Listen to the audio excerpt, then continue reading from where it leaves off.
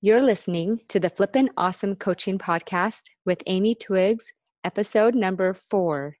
Welcome to Flippin' Awesome Coaching, a podcast designed for athletes who love a challenge and want to see just how far they can really go. I'm your host, Amy Twiggs, and the podcast starts now. Welcome, everyone. I love today. We have a great topic. Today, I want you to understand the distinction between a sensation and an emotion. Okay, so let's get started. Sensations are your direct interaction with the world. They are involuntary and they start in the body. So sensations are actually a very small percentage of how we experience the world. Things like hunger and thirst and hot and cold, sickness and touch, anything we are having that is a direct experience of the world, these are all sensations and they have direct contact with you, okay? And feelings or emotions, they start in the brain and these thoughts happen in the brain and then they create chemicals and they come into your body. And so the feelings and emotions start in the brain and then they're a vibration that we experience in the body. Feelings are indirect experiences because we're filtering the experiences that we're having through the filter of our mind, of our belief systems, right? So if I jump on a beam, I can touch it and get direct sensation, but mostly what I'm experiencing is not about the direct contact with the beam. It is mostly about how I feel about the beam, how I feel inside.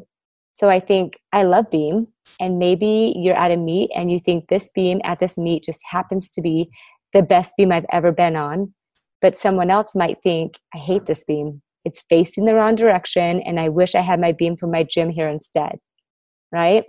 So feelings are caused by what we think. You may think your feelings are involuntary and caused by whatever situation you're in and circumstances.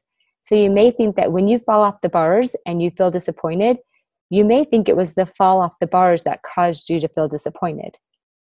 But actually, well, if it's not about the fall at all, then what is it? It's actually not about the fall. It's only about what you think about falling off the bars that makes you feel disappointed. And that doesn't seem like a significant difference, but it's a huge difference. This is the filter of the indirect experience that you're having with the beam.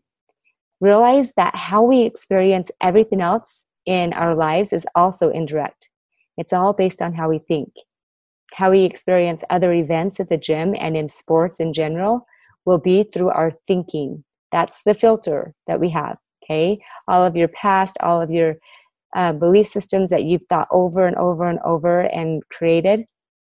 When you talk about how you live in the world, it's dependent on how you think about the world, and that determines your experience because your experience will be your emotional life.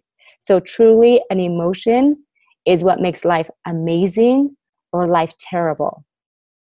Think about your relationship with the beam. Okay, that's an easy one for me to jump onto. Your experience of how that beam feels depends on how you think about that beam. It doesn't depend on the beam, though. Most of your experience with the beam is not direct. Most of your experience is indirect, and this is the same with everything. The only thing we want in our life is because of how we think it will make us feel. But remember, how we feel depends on how we think. So, if a gymnast thinks that if they move up a level in gymnastics, then they will feel differently, that it will make them feel better, it will make their life different. So they're hoping for a different feeling if they go to a higher level. But if none of those things, none of the circumstances make them feel different, then what's making them feel different?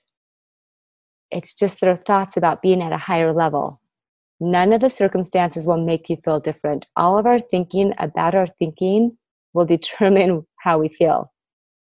And this isn't just something small. It is everything. The way you feel right now is because of how you think. So get in tune with how you feel. Know what you're feeling. Be aware of what you're feeling. And know that your thoughts are causing it. Your thoughts are creating those vibrations inside of your body that we explain as feelings.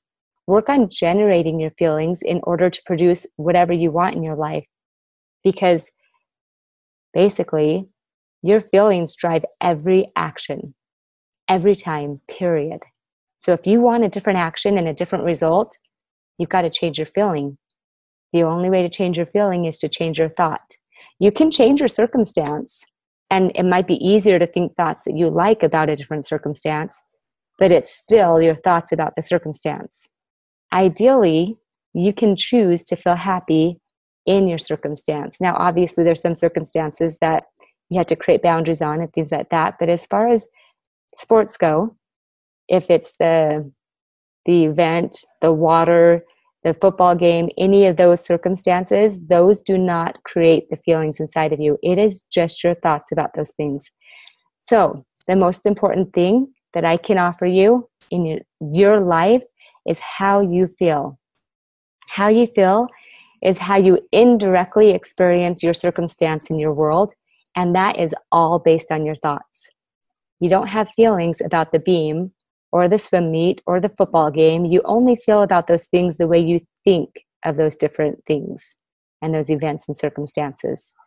So what you want to do is start paying attention to how you feel right now and ask why. Why do you feel that way? Then think about how you want to feel. Maybe you like how you feel and you don't want to change it. But if you don't like how you feel, then think about how you would like to feel and what you would need to think in order to generate that feeling inside of you right now. Because you can. And yes, you are that powerful. Try it.